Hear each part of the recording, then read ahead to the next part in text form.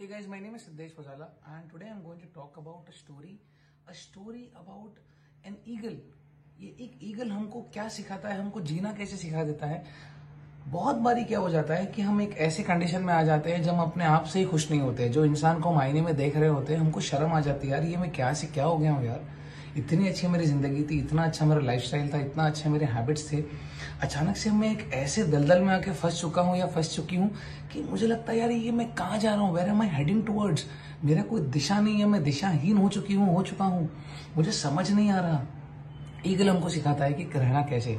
एक ईगल की आयु होती है 70 वर्ष। An eagle stage for around 70 years. 70 साल तक एक ईगल की एक जिंदगी का समय होता है। अब होता यह है कि जब अपने वो पीक पीरियड पे होता है, जब 20-22 साल की उम्र में जब होता है ईगल, तो बहुत अच्छे से ग्रिप कर पाता है, बहुत अच्छे अपने बीक से अच्छा सा हंट कर पाता है, बहुत सारी चीजें वो कर पाता है जब वो अपने पीक एज में होता है।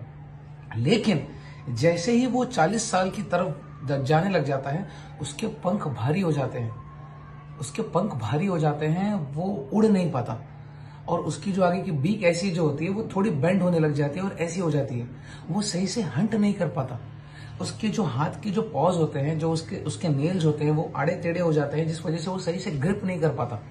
अब जैसे जैसे उसका एज हो जाता है, पंख बढ़ जाते हैं, बीक आगे से बेंड हो जाती है और उसको कहीं ना कहीं वो हंट नहीं कर पाता।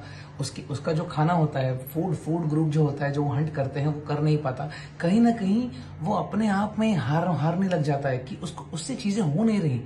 एक ईगल जो बर्ड्स में जो सबसे ऊंचाई पर उड़ता है, वो ईगल, वो वैसा बर्ड, जब वो अपने आप का अपना सही पोटेंशियल वो यूटिलाइज नहीं कर पाता तो वो बहुत व्याकुल हो जाता है।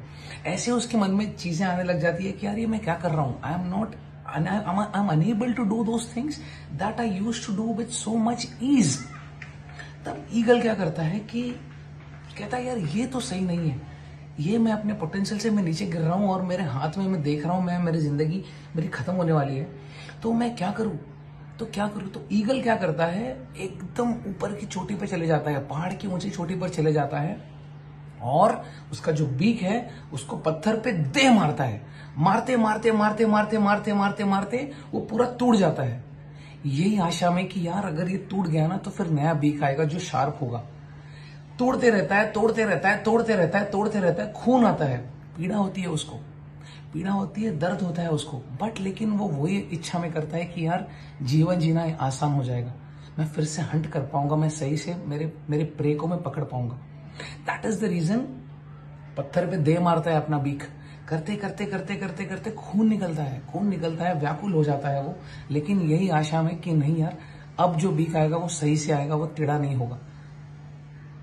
जैसे ही उसका बीक सही हो जाता है, क्या करता है, अपने जो नाखून के जो पंजे होते हैं, जो टेढ़े हो चुके होते हैं, जिससे वो सही से ग्रिप नहीं कर पाता, उसको भी नीचे जमीन पर उसके पत्थरों पे मारने लग जाता है। इस तरीके से मारता है कि पीड़ा होती है, खून निकलना शुरू कर देता है, लेकिन यही आशा में कि नहीं यार अब ये जो नाखून आएंगे वो नए वाले आएंगे और अच्छे शार्प आएंगे, जिससे मैं अपना ग्रिप सही से कर पाऊंगा।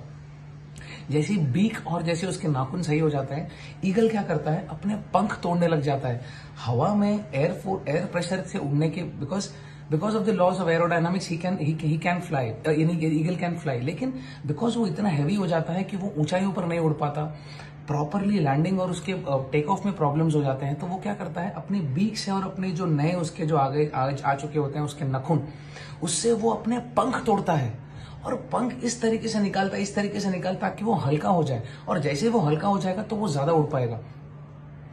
पीड़ा होती होगी, बहुत व्याकुल हो जाता होगा वो, लेकिन उसको करना है। क्यों? क्योंकि उसको पता है कि अब जो जीवन आएगा ना वो सही होगा, वो वापस वो पहले वाला होगा। एक ईगल, जिंदगी का हर एक ईगल ये दौर से गुजरता ही है। उसके पंख ठीक करता है, उसकी बीक ठीक करता है और उसके नाखून ठीक करता है, ताकि वो एक अच्छी जिंदगी जी पाए। और जैसे ही 40 साल हो जाते हैं, जैसे ही ये प्रोसेस कंप्लीट हो जाता है, ईगल वापस से 30 साल और जीता है, तब जाके उसकी 70 साल की आयु कंप्लीट करता है। मैं कहीं ना कहीं यही कहना चाहता हूं कि हमको सीखना है इस ईगल से। कहीं ना कहीं सेडेंटरी लाइफस्टाइल करते हम कहां तक पहुंच जाते हैं। 18 से 19 घंटे काम करते हैं, हमारा स्लीप साइकिल सही नहीं होता, तो हमारा दूसरे दिन परफॉर्मेंस इफेक्ट होता है। इन सारे कारणवश हम कहीं ना कहीं हम जूझते हैं, और जो भी पैसे हमने कमाए होते हैं ना, वो वापस से वही मेडिकल खर्चे में जाते हैं, जहां जिस तरीके से जो हमारी मेहनत की कमाई के होते हैं। So what I mean to say is, हमको कहीं ना कहीं ईगल से सीखना है। हमको जो हमारा पुराना जो आवर ओल्ड सेल्फ जिसको हम कहते हैं, उसको हमको फिर से बाहर निकालना है। और वो तभी ही होगा जब हम आहुति देंगे, जब हमको पता है कि यार हमको वो सैक्रिफाइस करना है। और it all starts with one thing and that is an intent. हर सुबह जब अपने आप को आईने में देखते हो ना, तो हमको लगता है कि नहीं यार, ये मैं पहले वाला नहीं हूँ जो मैं था। मेरे एनर्जी लेवल्स नहीं है, मेरा फूड सही नहीं है, मेरा स्लीप साइकिल सही नहीं है, मेरा वाटर इनटेक सही नहीं है। कहीं ना कहीं आज भी मैं सिर्फ मशीन की तरह, एक रोबोट की तरह काम करते ही जा रहा हूँ। Take things in your hands, that's the most important thing. If you want to change, you have to take things in your hands. Nobody else is going to do for your own self. ये कुत्ता घुमाने वाली चीज नहीं है कि किसी और ने कर लिया तो हमारा कुत्ता घूम गया। You have to make these decisions on your own self, because this is your life, this is our life। कोई हमारे लिए नहीं कर सकता ये हमको हमारे लिए खुद के लिए करना है। बिकॉज ये एक ही है हेल्थ जो हमारे हाथ में है आज, बाकी कुछ नहीं है, बाकी कुछ सर्वस्व नहीं है। हेल्थ भी सर्वस्व नहीं है, लेकिन मैं कहना ये चाहता हूं कि जब तक हम हैं तब तक तो हम बेटर जी लें।